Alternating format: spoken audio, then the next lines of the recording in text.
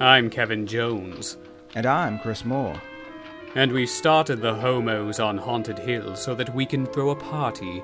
A horror film party. It'll be quite amusing. There'll be madmen and chainsaws and ghosts and perhaps even a few murders. You're all invited.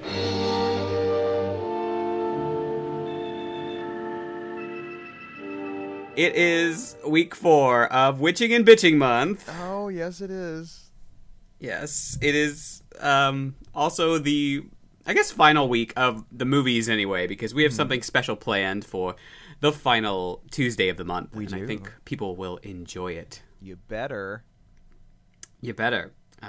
Or we'll sick our witch goons on you, I guess. Yeah, we're going to get those airport witches from this movie, and they'll just pop out and just be like, get out of our way, damn it. And it doesn't matter where you are because they have like millions of air miles and they'll find you. They just fly everywhere. They're like socialites. They're just like they are hopping from, state to state, country to country with their like hot topicness. Walking around screaming at they all look people. like they're like rejects from the craft auditions or something. It's like, what? It's like they're the least intimidating witches they just look like that girl that was at everybody's high school that was like going through a weird phase. Mm-hmm. It's not a phase, it's a lifestyle. Yeah. I'm so sorry. Please don't cast a spell on me, even though you don't know how to cast one yet. Anyway, and they also behave like toddlers who just learned how to curse, because like the worst thing that they can say is like, you're ugly old bag, or get out of our way, damn it. And you're like, is that all you got? Like, you're not gonna say like, hey, fuckwad. They're so proud of themselves. Like, I just said, damn it. Burn. Mommy's going to be so mad at me. It's like, these witches need to get a hold of themselves. They need to, they think they're so cool and edgy, but I don't know. They just... You don't learn anything about any of them, but they're just kind of out there. They're like the witches from The Witches, just like more like edgy and, or at least attempted to be edgy. Oh yes, witches, man. These are very interesting witches. Very not the kind you typically see, and so I need to pat Mother of Tears on the back for that. At least it tries something. Yeah, trying something a little different. Getting outside of the comfort zone. We did say that we love all witches, so I guess that includes these witches. Maybe we should have taken that back. I'd like to retract that statement. Unfortunately, it's in our Constitution, so we can't do much about it now. We have to get it ratified by 2/3 of the Assembly, which is me, I guess. We don't have a third mother. It's just the two of us. We're just two mothers. We're Suspiriorum and Tenebrum. We don't want to be Lacrimorum. She's not that snazzy. No. She's not. I mean, okay, in her defense, she at least has goals. she leads this whole uprising in Rome. True. And Suspiriorum, she owns a dance school in Germany. Pretty badass, so that's pretty cool. Entrepreneur. Whereas motherfucking Tenebra is just like a landlord of this building. She's like, I got this place for a steal in Manhattan, and I'm gonna be a real wacky landlord and just get a bunch of tenants, and we've got a great underground swimming pool for the kids.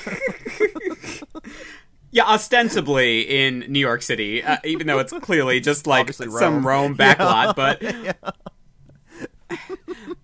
But yeah, I just, she has no motivations. Like, I was rewatching it the other night, and I was just like, what? You're just this, apartment ghost poltergeist thing, and, you don't, what do you want? What are you trying to achieve? These other women are at least trying to do things. I think she just wants more cats. I don't know. Maybe. Really she cats. is the...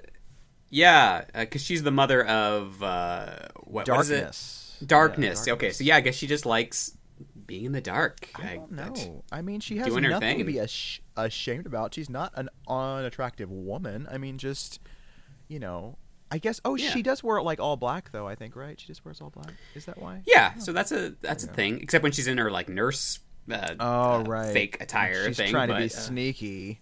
Incognito. We don't fall for that. No. Maybe she was wearing a large hat like our dear Isaac, but... Oh, I wish she was. Yeah, these mothers, they just... Oh. Supposedly, they're all powerful witches, and yet they all die very easily. We were talking about this before we started recording. It's like, Curious. in this one, you just have to pull off her cloak and then throw it in the fucking fire. Well, that's being liberal. Yeah. It's her magic garment is a t-shirt that they got at like a Michael's that they put a glitter ppen on. I don't know. Yes. I didn't know those existed way back in the days. And that's all she has. And it doesn't even... That's all. It doesn't even fit her all the way. It's just like her ass is still just hanging out. I'm like, how about a more dignified ensemble than something I saw some Instaho wear last week? Yeah. I don't get it. She's not even the youngest of the three sisters. That's Tenebrarum. So it's like, she has no excuse. She's the middle child. She should be a little more, like, well-behaved here, folks. I mean, I know they tend to act out, so maybe that's what's going on here. I don't know. She's the Jan Brady of the three mothers? Is that what this is? That makes so much more sense. Suspiriorum, Suspiriorum, Suspiriorum. I mean, she opens one dance academy. God, I made a t-shirt with a glitter pen. Come on. God. It's all about her. Just because Tenebrarum lives in New York, she's not that special. Just because you moved to New York doesn't make you special. God. My boyfriend, Dario Argento. Dario Glass. You don't know him.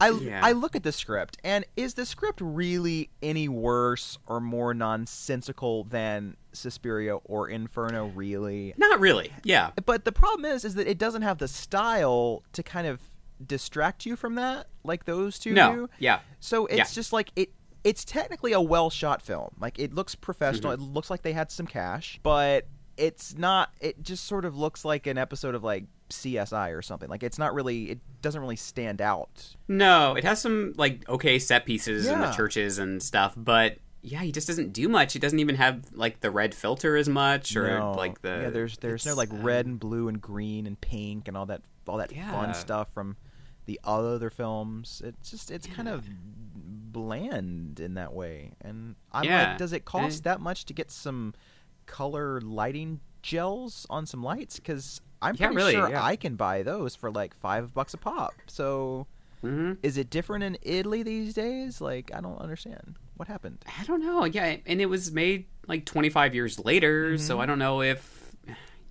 he just I don't know. He was just past that style, or I don't know. He was like, let's do something different. But it's like, I don't know. This is the third movie in a trilogy, and it should feel somewhat like the other ones, and it kind of doesn't. That's the biggest problem with this for me, is that it just doesn't feel like it was made by Dario Argento. It feels like it was just made by George Glass. I don't know. Like, it's not. Yes. It doesn't really. Have much of a style. Okay, well, I guess this is a good segue to go into our topic of the week. Topic of the week. Or I guess it's like Gregorian chant for this one. Topic of the week. Of the week. Topic of the week. Topic of the week. It's the topic of the week. You talk about the week. Blah, blah, blah. That was more for our Teen Witch episode with the rapping. Whoopsie. Hey, pretty baby, won't you give me a topic? Yeah, you know that I love a good topic. And we've lost them. And we're done. Okay. So I have the Wheel of Misfortune ready, so let's spin it. All right, here we go. Hold your breath.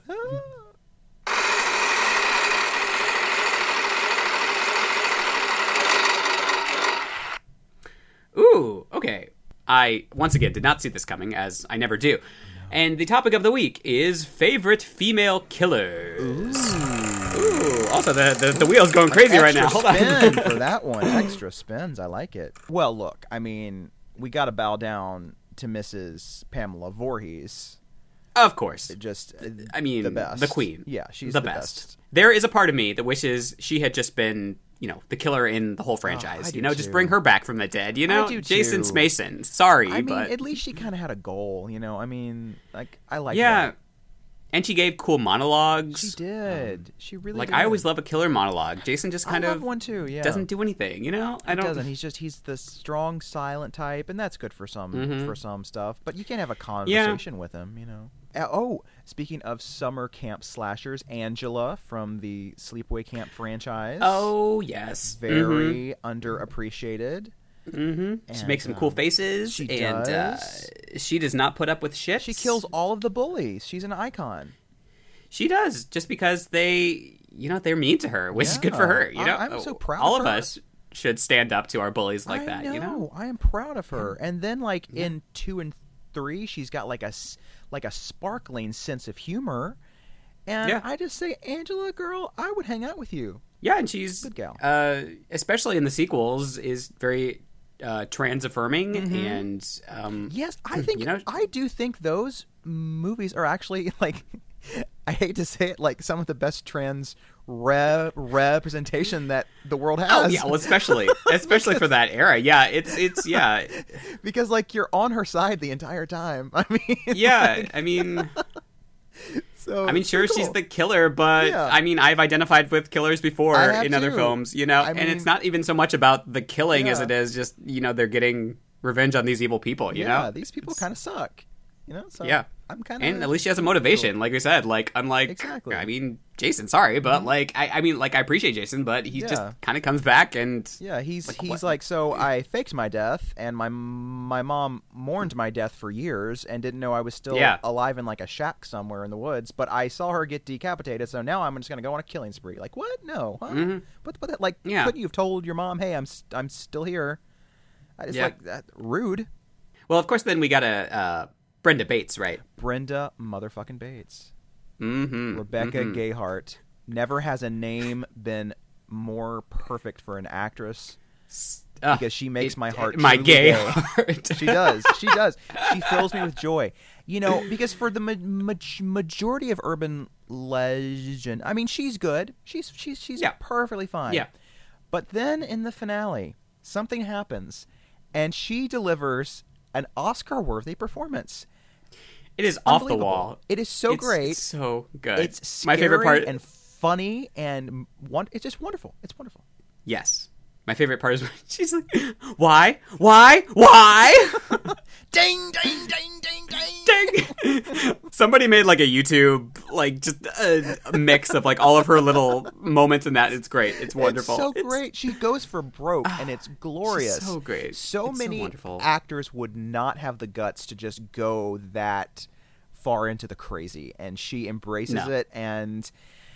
God, I want her to have a comeback, just some big, wonderful role where she finally gets her due, because that is such a great performance. Oh man, Tiffany Valentine from, of course, Bride of Chucky and eventually Seed of Chucky, and then Curse and Curse and briefly Cult and all kinds. That's of been them, one of my issues with these newer films is they bring her back for these really small roles. I want her to go and cause mayhem like she used to. I assume maybe she's character. Too expensive right now. Maybe they're we can only bring her in for a day, and then. It could be. Yeah, they're paying her for the TV series, so we'll see what she's doing for that. There's a plan for that. I'm excited about that. I'm interested. I just want Tiffany on the road. I love that she loves Martha Stewart and but then also enjoys killing, and I just love her. I love a girl with multiple interests. Another Argento film with a female killer is Creepers, aka Phenomena. I haven't. Wait. Yes, I have. You have? It's just been a long time. Yes. Heaven, because it has a killer chimpanzee, and then it has a killer deformed child, but there's also a killer mother of the deformed child played by Daria Nicolodi, and she gets a really cool part at the end where she decapitates a guy with a large shard of glass. Yes, she do. It's wonderful. Yes. And she also gives one of the best deranged performances of all time, so gotta recommend that one too. Julia, Hellraiser, and even more so Hellraiser Hellbound, where she's holding this beating heart in her hand, and such a badass. She's got in this awesome white dress, and it's she looks awesome. so glamorous in part 2. Oh, she just looks great. she just looks like an old school movie star. She's just all coiffed and just beautiful. Because in the first one, it's like her motivations are mostly love, kind of. Yeah. She's like, or like obsession or whatever, but she like really likes, this dude. So she's going to go and be very Seymour Krelborn and like get people for him to eat and consume and shit.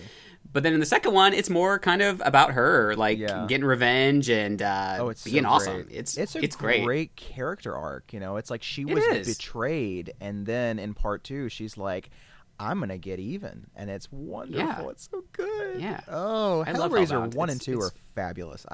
They are great. They're so great. Who's another? The Initiation. I mean, of course, our girl. I've been watching Daphne. you. So I've been watching you. That's great. Oh, so good. There are so and many. then there are. Yeah, I'm trying to go through some of the slashers again.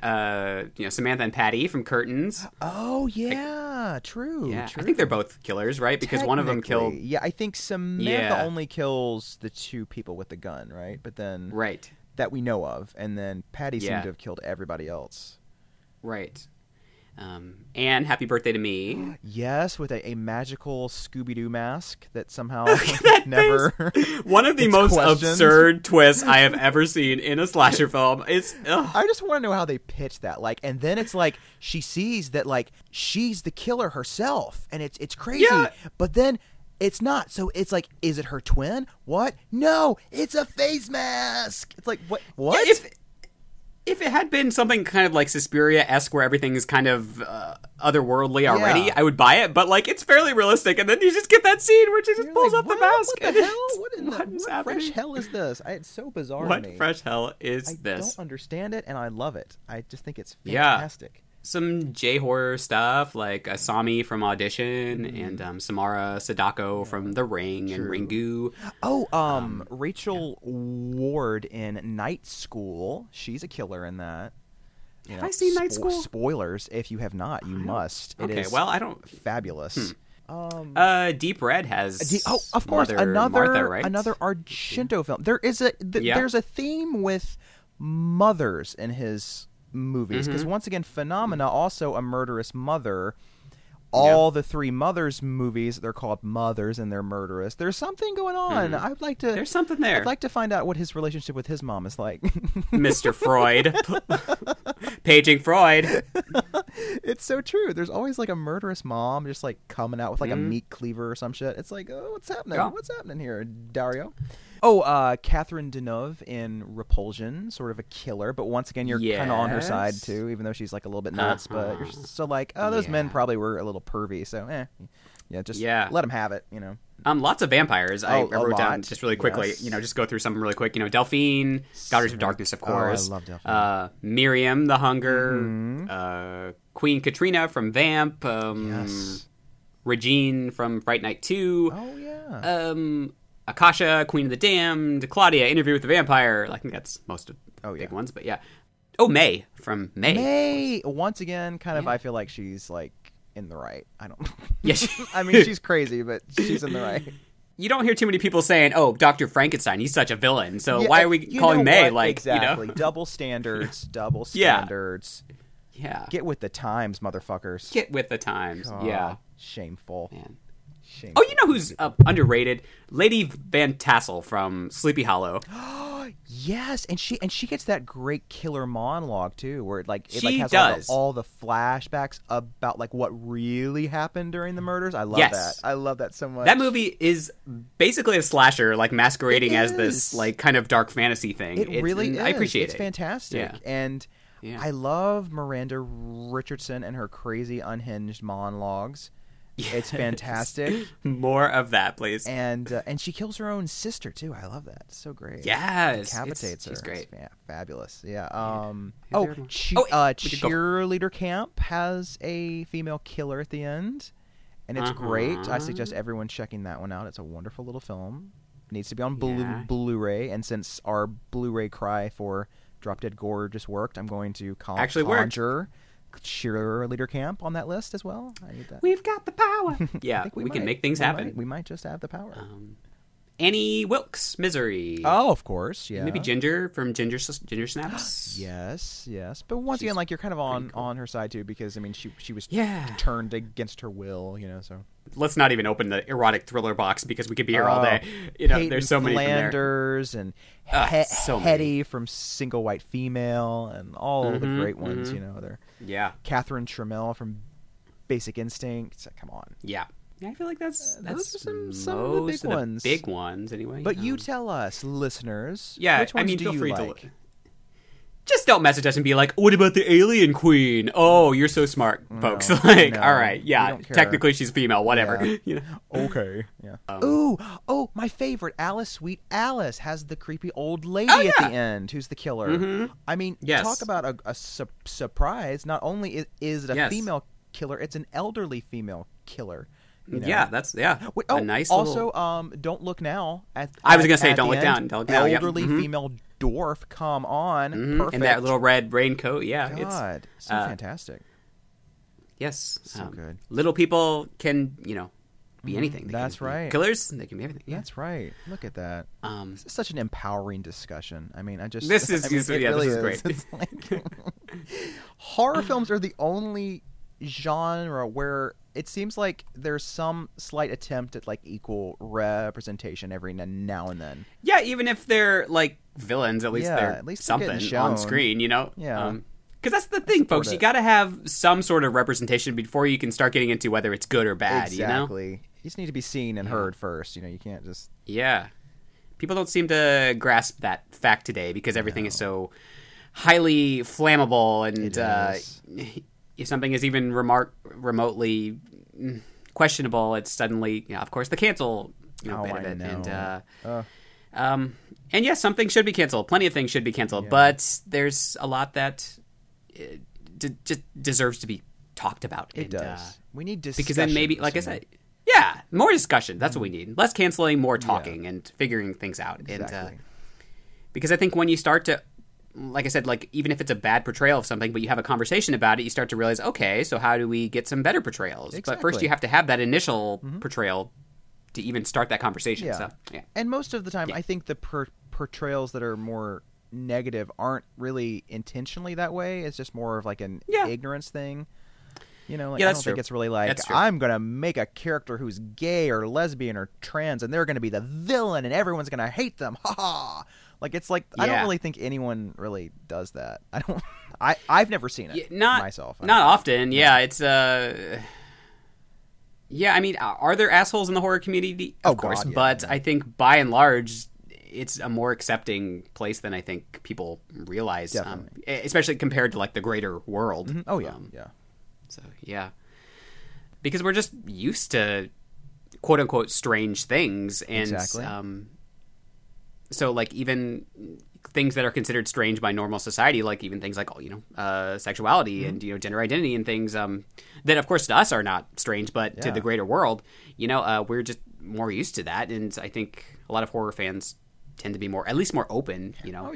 I mean, we just watched Mother of Tears. Like, we're down for anything. I mean, we have no standards, as you can probably tell from this podcast.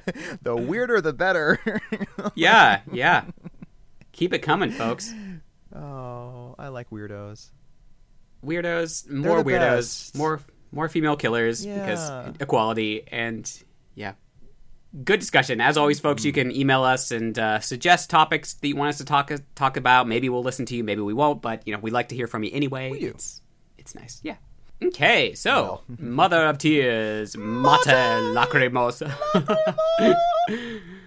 God, that opening, like heavy metal, it's like Gregorian chant the shit. Omen, it's crazy. For some reason, all of a sudden, yeah, it's like this is really like Omen 5. This isn't really Mother of Tears. It's just Omen 5 with a lady. Yeah, I don't know. We were talking, before we started recording that. It's not a terrible film. It's just like it's not a good sequel, and that's I think the problem. It doesn't feel like a very good Argento film, and that is sad, because if this had been somebody else, we'd probably give it more credit and be like, oh, it's kind of an underrated, like, witchy movie. Yeah. You know? If this had been like Rob Zombie, I'd have been like, oh wow, like another great witch film next to The Lords of Salem. But unfortunately, it's not. Although I would have loved to have seen how he would have handled Sarah's mother's ghost. I'm sure that would be fantastic. Oh, you mean Moira Rose from Schitt's Creek?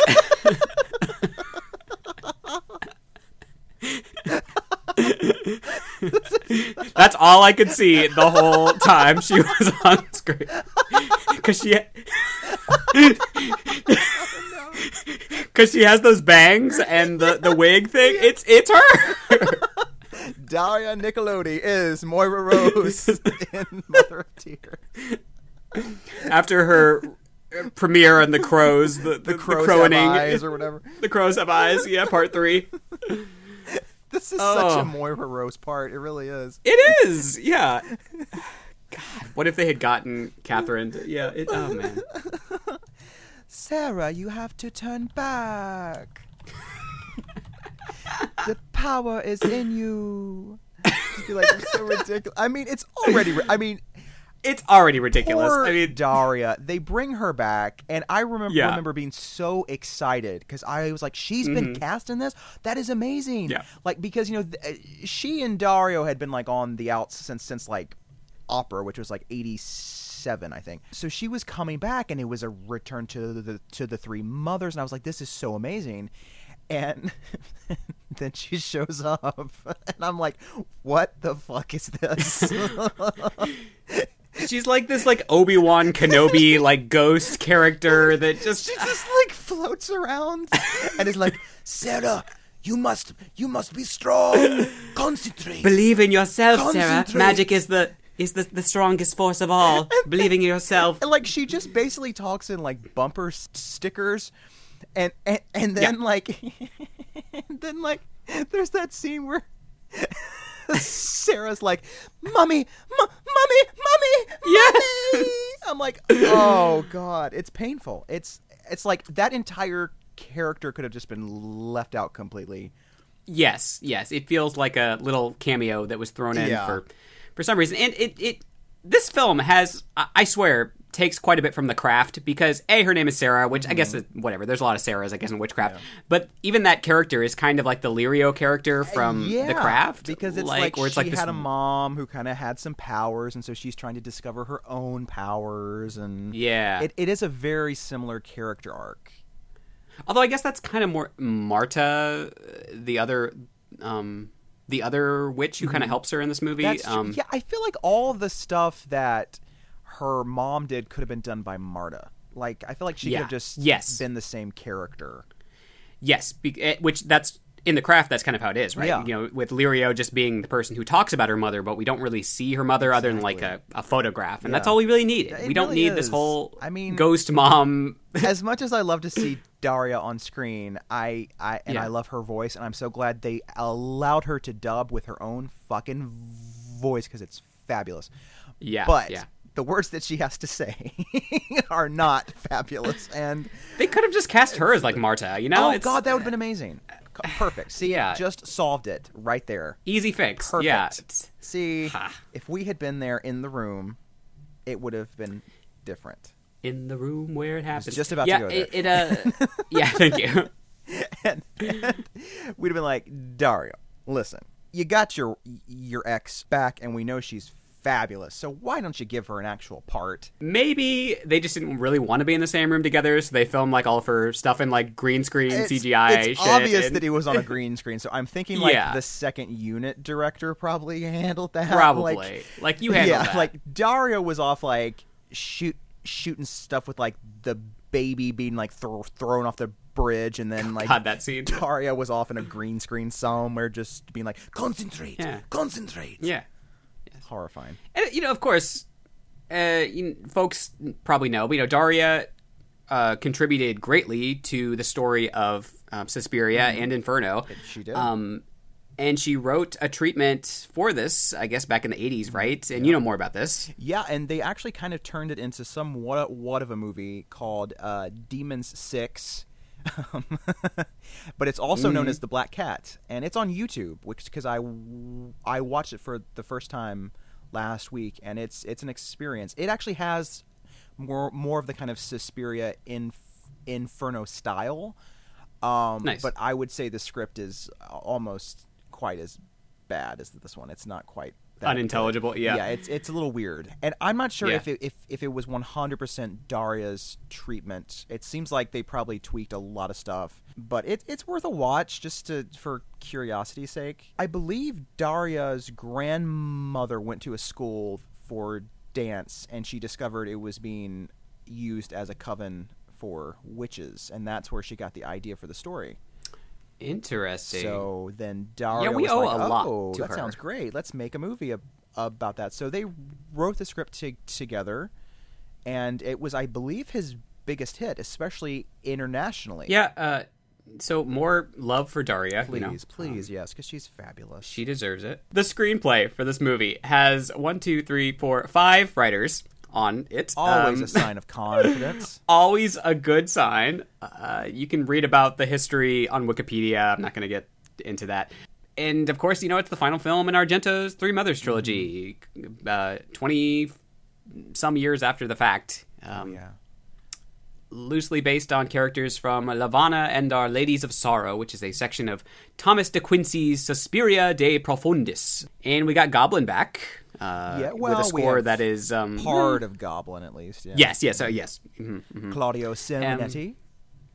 Yes, with a score that is not super memorable, but there are moments that kind of got my attention. There are some good bits in there. Yeah, but the score kind of fits what we see on screen. I mean, yeah, that's true. Maybe he was just sort of vibing off what he saw. One can only compose what's on screen, really. I mean, it's This is true. This is true. I remember hearing about the script because I think they were trying to sell it at Cannes, and someone read the script and did a review of the script, and the script sounded really cool, and I think they were trying to get Sienna Miller to play the lead in this for the longest time. So that was what they were trying to go for, and then I think the script had to be scaled down because of budget concerns. And I remember hearing that in the script, every time the Mother of Tears would walk into a room, with every step, she would leave behind like jewels or like rubies or something that would give off all that like colorful lighting and stuff. So it seems like it was maybe worked into the script, but as they had to scale it down, they had to downsize that. Yeah, because it's lacking like those primary colors for the most part, and it's got some nice, like I said, set pieces with the church and everything, and that mansion at the end. Although that mansion's kind of like a Disney World Haunted Mansion knockoff, but it's there. It's a pretty ambitious story. To a large degree, because we're talking about like the entire city of Rome essentially going up in flames and being, these people going crazy across the city, and they can only show little bits of that with the budget, I'm sure. Yeah, there's not much actual real destruction. It's kind of like watching this now just kind of reminded me of 2020, how it seems like the end of the world is a little bit boring. It's like there's some rioting, there's a few fires, there's some people acting out, but you'd think it would happen all at once, and it turns out it actually starts to happen very slowly. That's true. That's a good point. Roll out. Yeah, somebody drops their baby in the lake, somebody murders somebody. It's just another gradual. It's just yep. But things slowly go from bad to worse, or at least we're told by like the newscaster, who does not seem that freaked out. By the way, I guess that's their job. He's just kind of like when he's doing that interview, he's just like, "Oh, yep, the city is up in flames and everyone's dying," and and the police is like, "If you have any information on Sarah Mandy, what's with that last name? I don't know anyone with the last name Mandy." That sounds like somebody trying to write, like, from Italy, trying to write an American name or something. It's just, what? Mandy, it sounds American. Oh, Mandy. Oh, Mandy, you gave. It has the Barry Manilow, yes. I like the Barry Manilow. And she's, of course, played by Asia Argento. Yes. Who is a controversial figure, right? She is the daughter of Dario and Daria, actually. Yes. And yeah, she's recently had some problems. Recently, I mean, she was one of the Weinstein accusers, but then after that, it kind of turned out there was something with a boy that she directed in one of her movies. They had like a sexting relationship or something when he was underage or something. I don't know. Something like that. Yeah, I didn't follow it super quickly. I just kind of glanced at it. Yeah, so we'll only talk about her performance in this movie. We're not going to talk about her as a human being much. I mean, there's enough to talk about just with her performance. There's Why is she so angry? She's like the angriest character. That's my acting style, Chris. Come on. She's so angry. This entire movie. Sometimes I really like her as an actress, and then this isn't, I think, her finest hour. I don't think. No. Finest hour. I wasn't trying to connect it, but thank you for making the there you go connection. Thank you for seeing me. Thank you. I will always see you. I feel seen. She's not afraid to show you how she feels. No, which is anger. I just love the scene where she's in the train station and she's just magically, disappeared as they're searching for her, and she finally shows back up, and this girl just walks next to her, and she just turns and just goes, "What?" It's so out of nowhere. She's so angry. I'm like, this girl didn't do anything to you. Like, calm down. Like, she's mad about everything. Her volume switch kind of goes from 0 to 10 pretty quickly there. I think she has a personality disorder that is not being diagnosed. That could be. Maybe this is a metaphor for a personality disorder. I don't know. We never find out who her dad is, right? No. And what's weird is that Daria's character, that's her mom, is dressed exactly like she was in Inferno. And I'm like, is that supposed to be her mother? Because I don't understand. She's got the longer hair with the bangs and then that long white nightgown thing. And I'm like, is this connected to Inferno? I don't understand it. I don't know. I've always wondered that. Yeah, because we find out that her mother had a run-in with Suspiriorum, I guess, and was able to damage her or weaken her cause her wounds, and that allowed Susie Bannion to come in and just kind of easily take her down when she finally got to her. But again, that doesn't really explain why these other two witches are so easy to kill, but yeah, it's whatever. Curious. The endings of these movies are very abrupt, always. It's just... They are. There's some kind of gnarly gore effects, but just not a lot of tension or suspense to go with it, Not really. It's just boop, smash your head in the bathroom door, or boop, penetration, which is that death is that's nasty. Painful. I don't know why that was necessary, but okay, whatever. Oh, it's so gross. Yeah. And I like Marta. It's not fair. I did too. She did not deserve that kind of death. She's like the best character in the movie. I was like, she is. I would rather see this if she was the lead. I don't know, but I do love that she has the sort of confused lesbian partner that's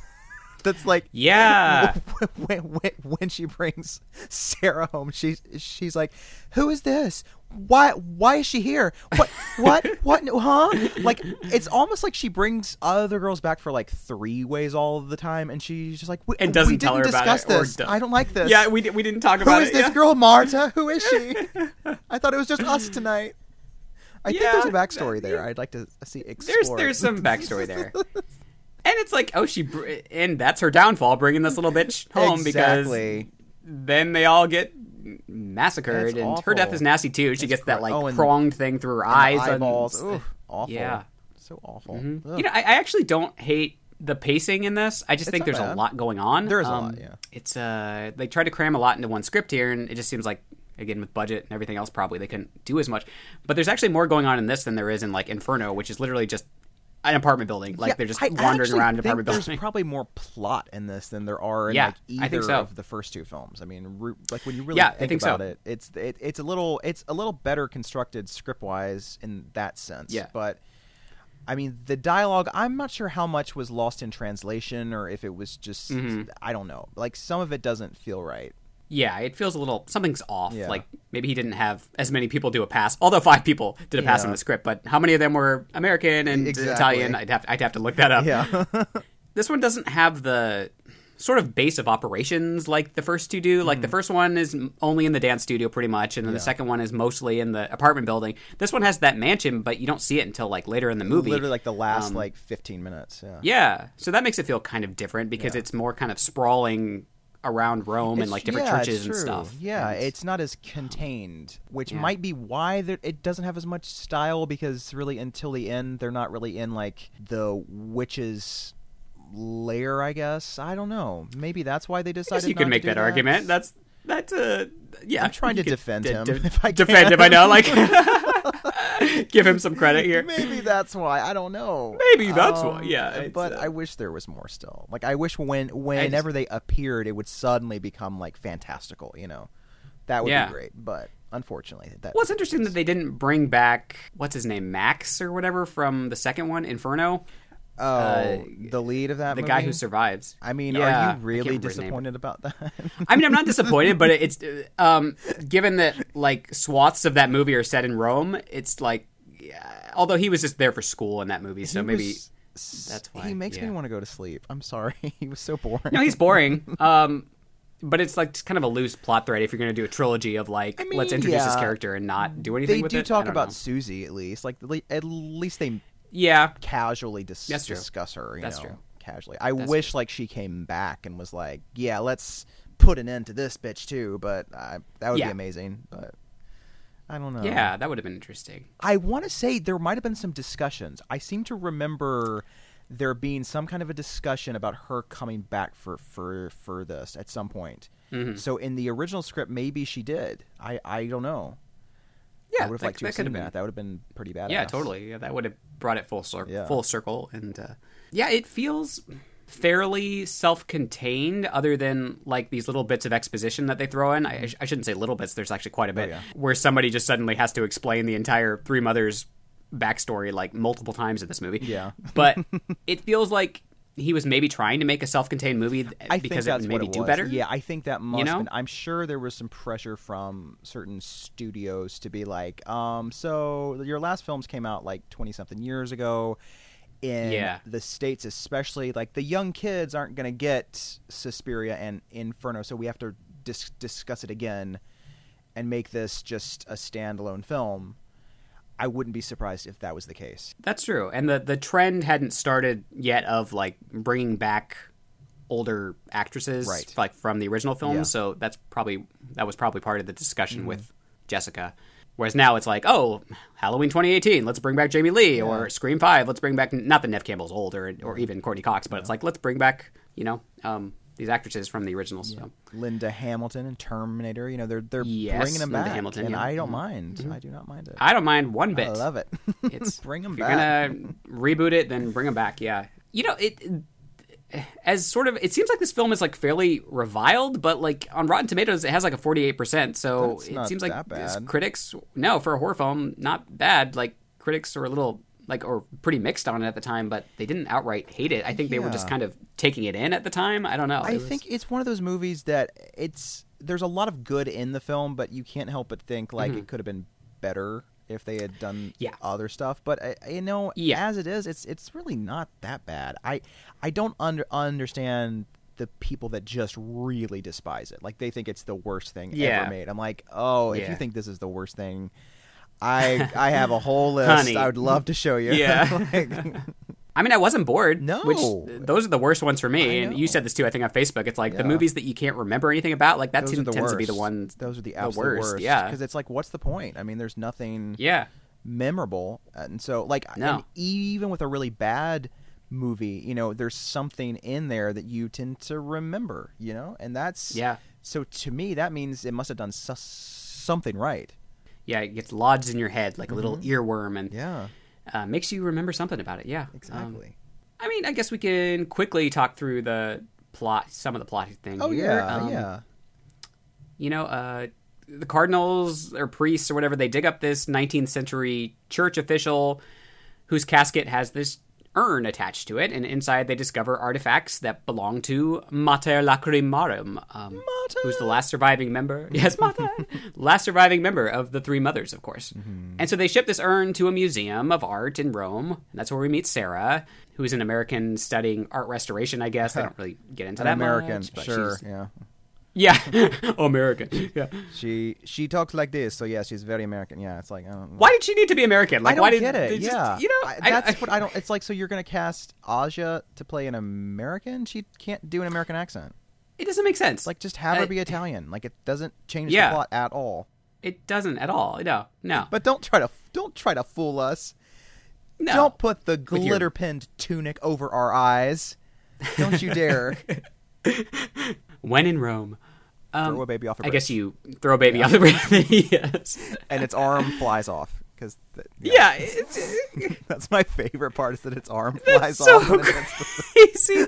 I'm like, wait, what? And the mom is just like, she just more just like incredulous about the whole thing. Like, what just happened? I don't understand. Just killed my baby. Oh, my baby, like, the swan ate my baby. I'm pretty sure your baby had other problems if its arm flew off when it hit the thing. It wasn't going to make it anyway, I don't think. Was that even a real baby? I'm not sure. Is this a movie? This isn't a documentary? It's not? Okay, so they find this dagger and 3 creepy statues, which are never explained, and a magical cloak robe thing. And it is not an invisibility cloak, though later she is made invisible. But this is not Harry Potter. It's a shirt from Target with glitter pen writing on it. That's what it is. Yeah. And why this is such an esteemed artifact is beyond me, because it's fucking hideous. Although, I say this is not Harry Potter, but actually this does feel like maybe he's bringing some of that sort of aesthetic into bits of this just to sell it a little more. I don't know. Like they were like, let's make it for. It does have kids. more of like a besides the like gruesome deaths. So it's like Mater Lacrimorum is like Voldemort. She's just like, maybe shows up for the last 15 minutes and has a little fight. It just feels like it has a lot of influences from like other places, like because it feels kind of like the witches with just these evil witches who don't really have any characters, and then it has some moments like The Craft with like the Good Witch and the like Lirio type. Motherly kind of character plus an actual mother, but and then I don't know, like kind of just some dark fantasy bits that feel like they come from other places. And it does have a very which I guess vibe. I appreciate. Yeah, I think it gives it more of a story. Yeah, totally. But he tried something different.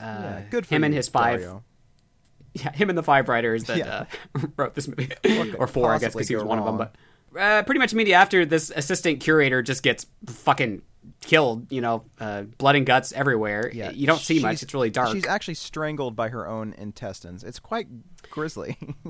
And this is like 10 minutes into the movie. Yeah, it's like opening with a bang. It's like, remember the opening of Suspiria? Well, fuck that. This is going to be crazier. You beat this shit. Yeah. Which, it's an admirable try. I think if this had a little bit more style, I think it could have actually possibly topped the opening of Suspiria. Yeah, some mood. And, in all fairness, we've talked about this before, but 2006, 2007, not exactly known for its subtlety, it's, maybe he was kind of playing into that a little bit too, trying to get the, like, Saw audience and the hostile audience, That is true. Because, like, at some point they, like, stick this thing in her mouth that, like, breaks off her teeth and, like, opens her mouth up, and it's really, I don't even know what that thing is, but it's disgusting. I don't either. And while that's happening, we see the creepy baboon demon creature familiar running around, It's so cute. It's kind of cute, but it's creepy. And so, of course, like, Sarah sees this whole thing because she left to go get, like, a dictionary or something, and she sees this whole thing, and the monkey sees her, and so there's, like, a chase, and she has to hide. But then she goes to the front door, and it's locked, and she's like, oh, no, I'm trapped in here. And then all of a sudden, she hears this voice that just says, leave now, and the door swings open and she's free. And that is what we call a plot convenience. Yeah. It is so useless, and they could have found a different way. Have her break a window, do something. Just you don't need that. And that's how we're introduced to Sarah's mother. And Sarah's mother, a.k.a. the disembodied voice who can open doors and windows. Maybe the dumbest part of the movie. I'm just going to say it. And it's silly. Stupid. And it's unfortunate because, like you said, Daria is amazing. I know. Why do they have to give her that crappy part? She runs to her boyfriend, Michael, who I guess is a curator. And he has this little son who does not last very long. Poor kid. Yeah. Then you get the baby being dropped into the river scene, and you're like, what the hell's going on here? Why does she have these butterfingers with her baby? I don't know. And then there's like people like banging on cars and like randomly stabbing each other in the street, good times. And so apparently Rome is now going insane because Mater Lacrymorum is out there in the worldian. Yes, and this urn has unleashed her like presence. Yes, and it's being felt. And you find out later on that I guess this urn had caused problems earlier in like the 1800s, and so that's why they locked it in this casket because it had caused similar things to happen back then. I don't know. It's a lot of backstory that.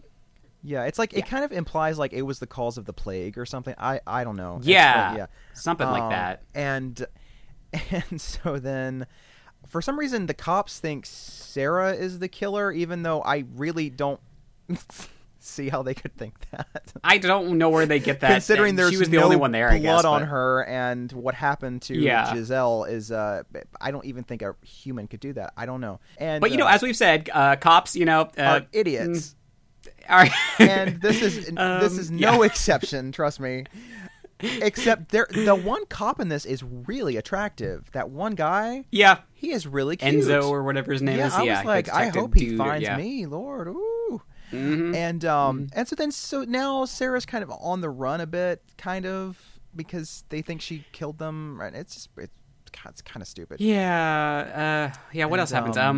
And then, she does some research and finds out some more backstory, reading through lots of books, and then Michael's kid is kidnapped, and they leave a message with blood everywhere in his room, and so Michael kind of leaves the story and goes off to find the kid. And then as that's happening, the planes are touching down in Rome. Airport scene. It's hopping.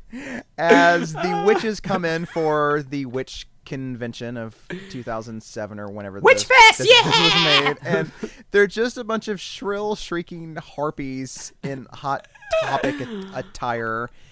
Oh, I love it. And they're just like walking down the terminals, like kicking people's luggage and shit, and just being like, just being little shits, It's like this one guy like goes up and is like, "Excuse me, could you tell me where the blank is?" And they're just like, "No, fuck off." So great. And there's like a queer dude witch with them who we never see again outside of the scene. He's just kind of there. Him. And so now Sarah's like, well, I got to get out of here, So I'm gonna go find this place where apparently someone's gonna know what's going on. Like I think she's going to like some like monastery or something. So she. First she goes to some like airport bookstore because she's looking for like the newest Stephen King story, and that's where we get that scene where you talked about, like where she becomes invisible somehow. Somehow she has so they don't see her. Ability to concentrate when her mother talks to her, and put on an invisibility cloak without a cloak, and just disappear for a bit. It's a nice little skill to have. I wish I had it every now and then, and that's how the cops just. Don't notice her, and she's also being chased by a witch who is actually my favorite of the witches in the film because she's kind of scary. The feisty Japanese, I believe Japanese. She's kind of scary because because she's got like that one tooth that's like kind of janked up. It's like a black tooth or something, and she's always like cackling and smiling and. Yeah, and she's talking in her native tongue, so we never know what she's actually saying, which kind of makes her scarier because you're like, what is she saying, Yeah. And so she chases her onto this train, and Sarah outsmarts her by just that's one way of putting it. Hiding in the corner of the bathroom so that she won't see her, and then once she does, she just slams the door on her head. She just keeps smacking her in the head with the door until her head explodes, which I don't know if that's possible, but you know what? I'm going to go with it because it's really fun. It's fun. Again, there's no real tension, but it's fun. No. You know, it's just like bam, bam, bam. So ridiculous. And so then she's off to the monastery, which is run by Udo Kier, also from the original Suspiria. So that's right. Yes, playing a different character, I assume, unless he just turned into a priest in the meantime. It's possible. I don't know, but you know, these things happen. Yeah, you know. And so that's where she meets Marta, who is a white witch who tells her that she knew her mother and that she has the gift of witchcraft. And so they're about to leave and stuff. And then the priest, Father Johannes, I think is his name, right? He goes in and notices that I don't know who this woman is. I don't know why she's there. I don't know why there's a kid there, but she's killed a kid. And she's some kind of, I think, an exorcist patient, like someone who had been brought in to be performed an exorcism on, because everybody wants exorcisms right now. It did not work. Yeah, it didn't work. Yeah. Like, there's all these people standing outside the church and be like, give me an exorcism! The exorcism business is booming, let me tell you. It's booming in Rome. I would open up my own treatment facility if this was real. Yeah, now's the time. Strike while the iron is hot, because... exorcisms are very big right now. And so she has killed a kid with a meat cleaver, in a pretty nasty way. Pretty nasty. And then she slashes Father Johannes' throat and Achilles' tendon and all this stuff. And Sarah and Marta see this. And then they see the killer slash her own throat and say, Mata! You know. And so they're like, I guess they're doing it for the Mother of Tears, you know. Yeah. And they, you know what this also kind of feels like, just as you're describing the plot? Like, it kind of Da Vinci Code-esque. Like, it does have a Da Vinci Code just like feel. Running around and just like running around Rome and like there's like weird reading books and secrets in the Vatican. I don't know. Like it's all those like symbols on the wall and that was pretty big at this time. So maybe that was what they were going for. Maybe it's like Argento's Da Vinci Code. Interesting. Argento's Da Vinci. So then they run out and they're being chased by all these people that want exorcisms, and like one like pulls off their top and is like clearly thinks that she's at like Mardi Gras. And it's just very weird. So they get in the car and drive, and then there's a scene where Sarah tries to call Michael, and Marta's like, they can trace you on your phone, and she's like, oh, you're right, and she just throws the phone out the window. I'm like, well, that's smart. That's really smart. Well, there you go. Yeah. Great. And yet it never really, like, they never pay that off. Like, I kept thinking like, well, she's going to throw it out now and then have to use it later on and not have it. But she never really uses her phone again. So I'm like, I don't know. It was more like, I don't feel like dealing with cell phones in a movie, so I'm just going to get rid of it, you know? Cell phone out. It's gone. And so then she drops her off at her place, and Sarah sees someone in the apartment, and she's like, oh no, but they can't just leave it at her leaving. Oh no, she runs out of the apartment, and they have to cut back to her door as the worst CGI I've ever seen in my life presses against her door like a demon or something. It's like that scene in the remake of Nightmare on Elm Street where like Freddy comes out of the wall. It's exactly like that. It looks just as terrible. It does not need to be in there. It is so awful. It's like, painful. if you're going to do a door effect, folks, go practical, like in The Haunting, with the doors just like... Stick some spandex on the door and just press against it. You know, don't... Yeah. It's ridiculous. And... Yeah. So then I guess Sarah somehow gets to Marta's place to, you know, be safe, I guess. And that's when we discover that Marta is a lesbian. And she has a hot lesbian lover. Who is not too thrilled that Sarah's there. I guess it was date night, and she's like, but right, as we said. But I cooked. And so then Marta shows her this neat little trick with a powder puff, where she can open her powder puff and blow into into the air, and all these Pocahontas, spirits right? just show up. It is very like Colors of the Wind, and yeah, it is. Yeah, and one of the spirits turns out to be Sarah's mother, and it's the first real glimpse of her that we see. Yeah, and like I said, she's Moira Rose, and it's also the way that she floats that makes me laugh. Yeah. It's like this weird, like it's like she's bouncing on like a cloud. She's just like, yes, Sarah, it's me, it's your mother. Yeah, and she doesn't tell her anything important. Like she has nothing important to tell her kid. Nope. It's basically just like, believe in yourself. Like I don't. Sarah, believe in yourself. You must be safe. I'm like. Really? So again, I wanted to be in danger. I don't know about you, but so again, there was probably no script written, so they just had her just sit in a room and just say these words on green screen. To have been a fly on the wall of that day on the set. And so then that's when her mother like disappears and she starts to cry, and it's hilarious. And then it randomly cuts to a lesbian sex scene. It lasts like 2 seconds. It's like, why? It's hilarious. Okay. And then we get a actually really effective jump scare that comes out of nowhere, but it's kind of great. I kind of love it. Where Sarah wakes up from a dream that we have not seen, and then she is like sitting on her bed, and she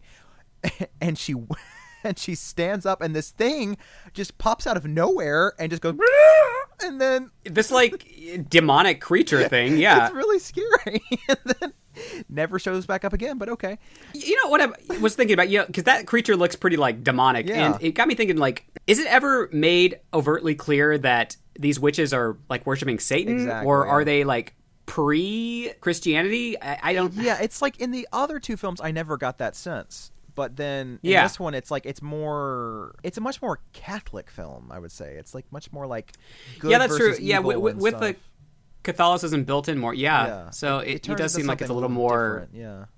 Yeah, a little more overt here. Yeah. Which, like I've said, I don't mind that, but it's just different. You know, there are other types of witches, and Suspiria was kind of nice because it didn't really get as much into that, and it was more kind of just the mystical, like the mysticism of it, and these witches not necessarily serving Satan, but serving their own sort of needs, which I think can be more powerful in some ways. So too, but. Because we get a lot of backstory here about the witches, but we don't really find out, again, what their ultimate motivations have been throughout the years. No. Except for, I guess, we find out now she just wants a witch renaissance, which it just seems like you're going to have a lot of witches running around destroying shit, which, if that's your idea of a good time, all right, but, you know. Yeah, I mean, I don't really know what world with only witches would look like. It sounds like it might be like too much of a good thing, you know. I don't know, too much of a good thing, especially these witches, because they're just pretty destructive and cackling. Eventually they're gonna run out of like people to kill, you know, so it's that's the thing. What are they gonna do then, like kill themselves? It's like a fucking like riot fest up in here. It's crazy. Like it's really weird. It's very strange. And then so the killer shows up. Well, I mean the killer, I don't know. It's like a random dude that's like a hired assassin. I don't know who this guy is. Yeah, the bald dude, right? And he shows up and kills Marta and her lady friend. And I don't really like these. It's weird. These deaths. Like, I mean, I like. I guess the one through the eye, but just the penetrating one, I'm like, it's nasty. Is it necessary? It's pretty nasty. Especially because it doesn't kill her right away. No. She's just laying there convulsing, which makes it even more gross. Then the Mother of Tears shows up in like a cloak, and she has like one tit out, and so does her like weird assistant person. I guess that's like the code that you're a witch. You just have like the one tit out. And so she comes in and licks her tears, which is kind of a cool touch. I thought that was kind of neat. Yeah, because you get it? Yeah. Because she's the mother of tears. Do you get it? Do you get it? Her tears. It's symbolic. Because she loves tears. It's really symbolic. And then and I guess she's like, finish the job. So he pushes the stake all the way through the vagina, and then it comes out the mouth. And it's gross. It's pretty nasty. Yeah.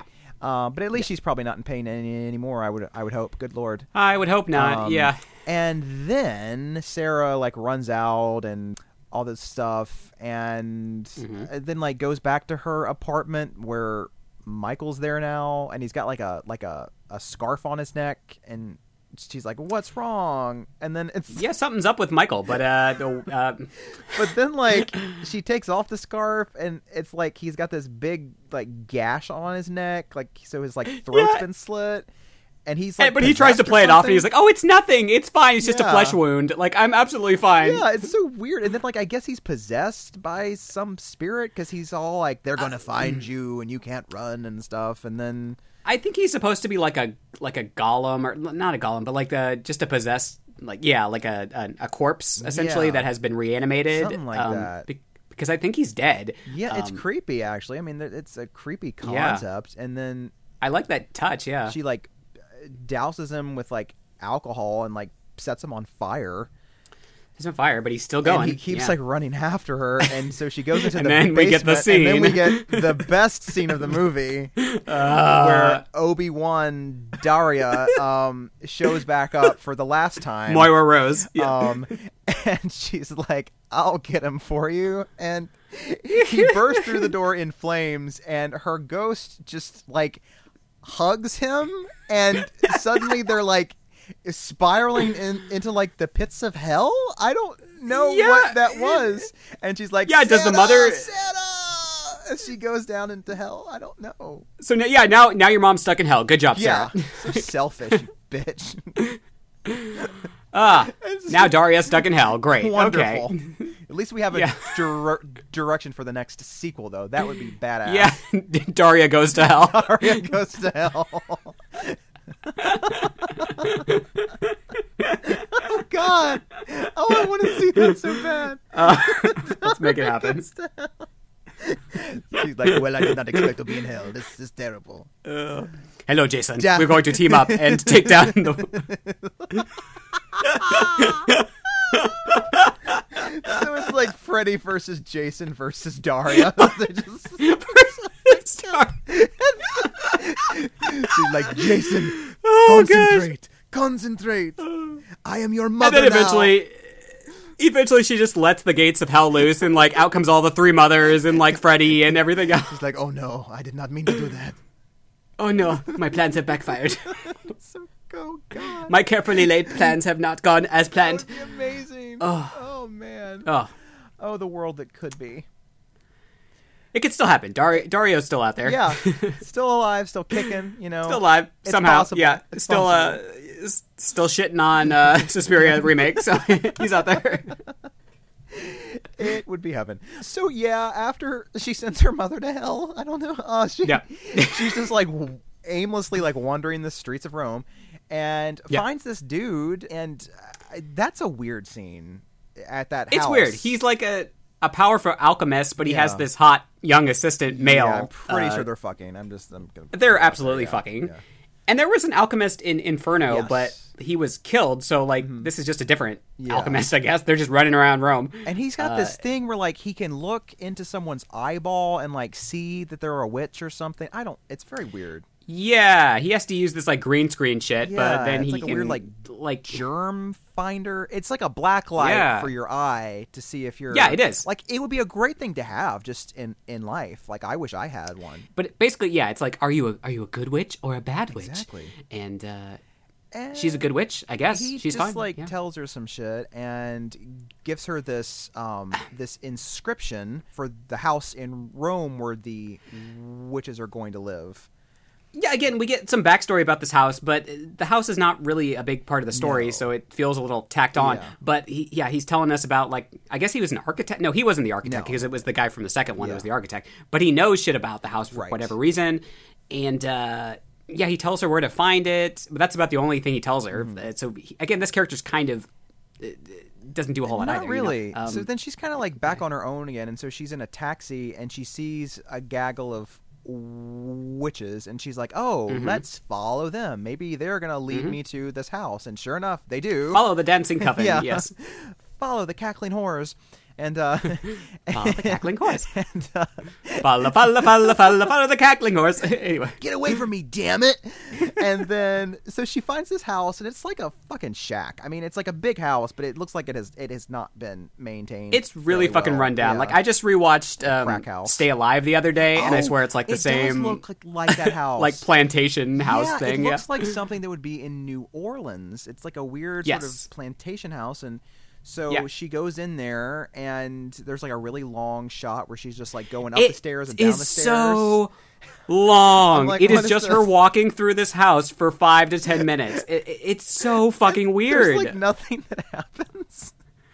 And again, I don't know if it's because he wanted to establish the importance of this house, because the set pieces were so important in the other films that we have to have, something that is sort of, mysterious. Nothing happens in like the upper floors of this house at all. It's nothing happens. It's just her walking through this house for 5 fucking minutes. More like 10, really. And then, it's a like lot. she sees this random guy who like pops out in the basement, and he's like, "Who are you?" And she's like, "Do you know anything about this house?" And he's like, "I've been the caretaker here for years or something." And she's like, "Okay, cool." And so she just like walks away. And then the cop shows up and jumps her and is like, "We're in this together. Let's find out what's going on." It's like, what? Yeah, how long has he been here? Yeah. Where did he come from? Okay, it would have been nice to know that before you like. And now he suddenly believes in like witches and what shit. the Like hell? what? It's really weird. Yeah. And her like 2 bumbling guards are like debating like what to do, and then basically they're just like, oh, whatever, just let him be, it's fine. And so then they see the inscription that she saw in the book at the alchemist house, and she sees this. This is like a Da Vinci Code moment here, right here. And she's like, "Oh, look at this! There's a panel of all of these circular things, and 3 of these were the inscription on the statue things that we discovered at the beginning. So I'm going to punch these 3, and then like the wall like opens up, and they go into like the secret underground lair of the witches." Yeah, and that's when they meet Tom Hanks and decide that they're going to continue their journey, and he's going to help them out with all these runes and shit. But seriously, what they do see is a couple having sex with barbed wire on them. I don't know what that's about. And there's some rimming going on there. But it's not really rimming. It's like it's someone like eating like Laffy Taffy out of someone's ass. What is that? I don't know what that is. Is it like an intestine? It's like a what piece the hell of is gum that's like coming out of their ass and into their mouth. It's so I'm bizarre. Like, well, that's a new fetish. And then there's someone having their back sliced while there's a flower in their ass. It's like there's like a daisy up their ass, but there's some college, right?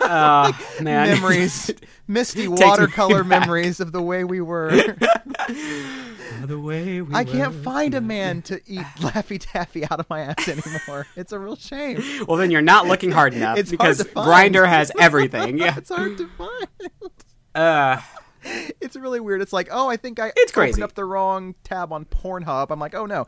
Yeah. And so then the policeman gets captured in the meantime.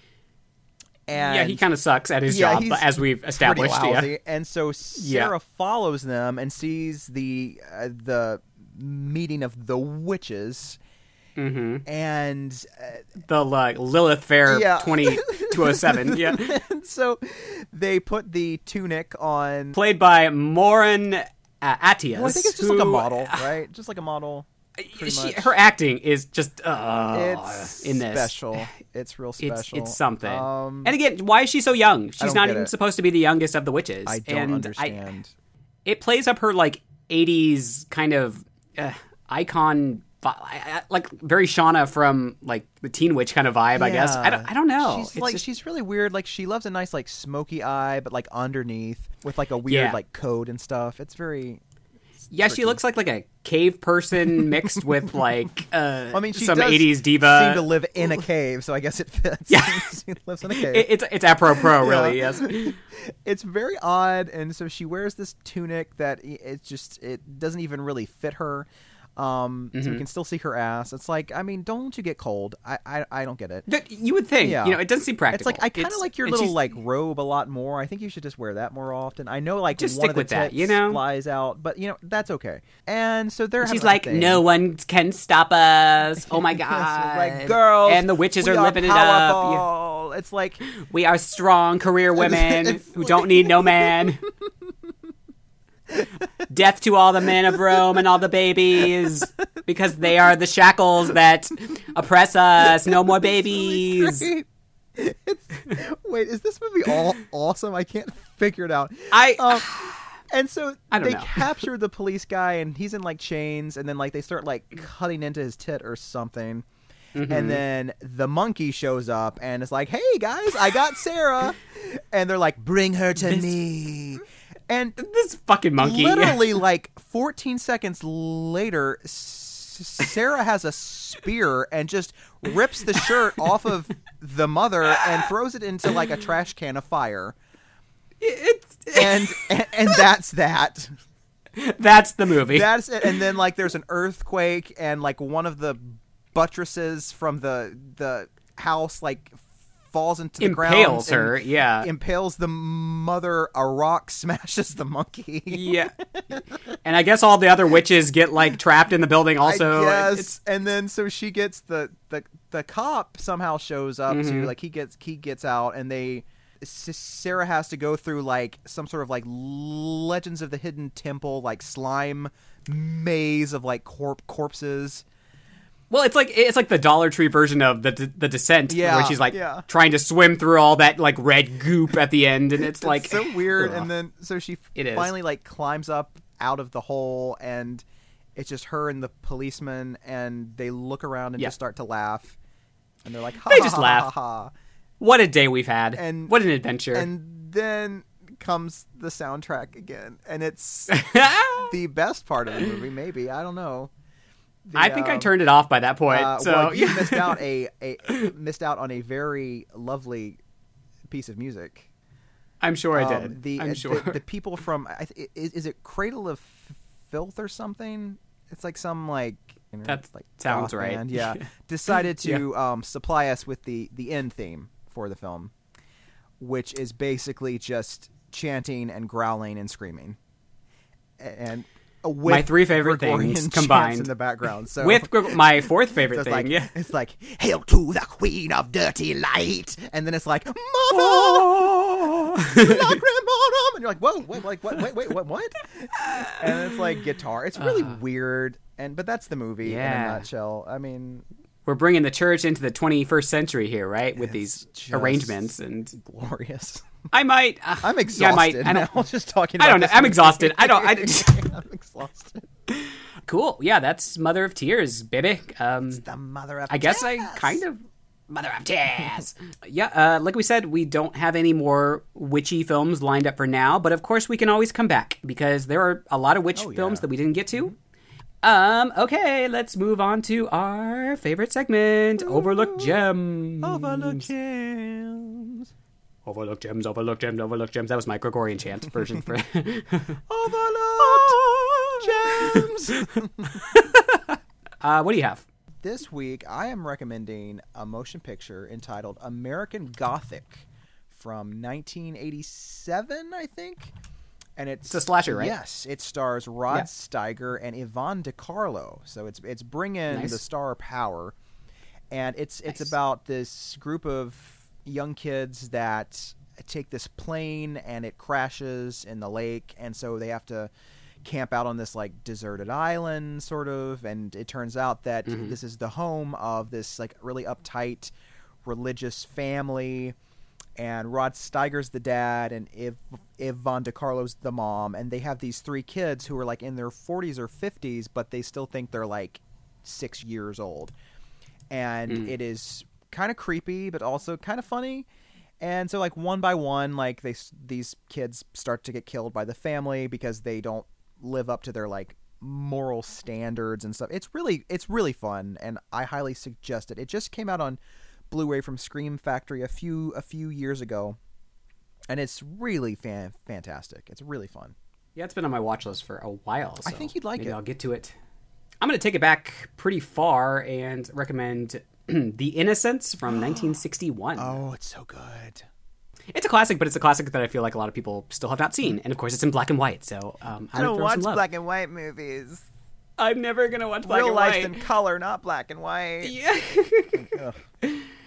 You know, it's this sort of psychological supernatural thriller about a woman who takes a governess job for 2 orphans in a Victorian home, and then just crazy shit begins to happen. You know, it's a haunted house kind of movie, and there's ghosts, and she suspects there's something really creepy going on with these kids, which, spoiler, there is. There's a lot of, like, The Others vibes. Oh, totally. Like, with this woman being trapped in this house, and you don't really know, is she just going crazy? Is it, like, actual supernatural shit? Yeah, very kind of haunting, a lot of, like, Freudian kind of melodramatic stuff, especially toward the end. But there's also, like, some camp to it, too, that I appreciate, and it's kind of like if you combine, like, The Others with, like, The Sound of Music. It's just ridiculous, because you get this, like... like, the final scene is just great. I'm not going to spoil anything, but it's really great. Fantastic. The confrontation is amazing. But, yeah, great. Very atmospheric and spooky, and doesn't get talked about a whole lot. I feel like The Haunting gets more love in terms of haunted house movies from that era, but I love them both, and they're great. So, but yeah, it's been a fun witchy month, and like I said, we got one more Tuesday left, but we're going to do something special. I don't know if we should tell. I guess we can just wait and all make live, it a surprise. all nude. We're all live. We're trying something. We're new. Sacrificing a goat. No, it's going to be fun, though, folks, and I think it's going to get you in the Halloween spirit if you're not already there. Yes. That's the goal. Can't wait to tell everybody. And, in the meantime, of course, you can follow us on social media at Homos on Haunted Hill on Instagram and on Facebook and Twitter at HOHH Podcasts. As always, you can leave us a review on iTunes. Please be kind. If you want to send us some feedback, we prefer you send an email or just message us on social media. We're on social media everywhere. We're everywhere, Okie doke. Well, we'll see you then, folks. Goodbye. Bye.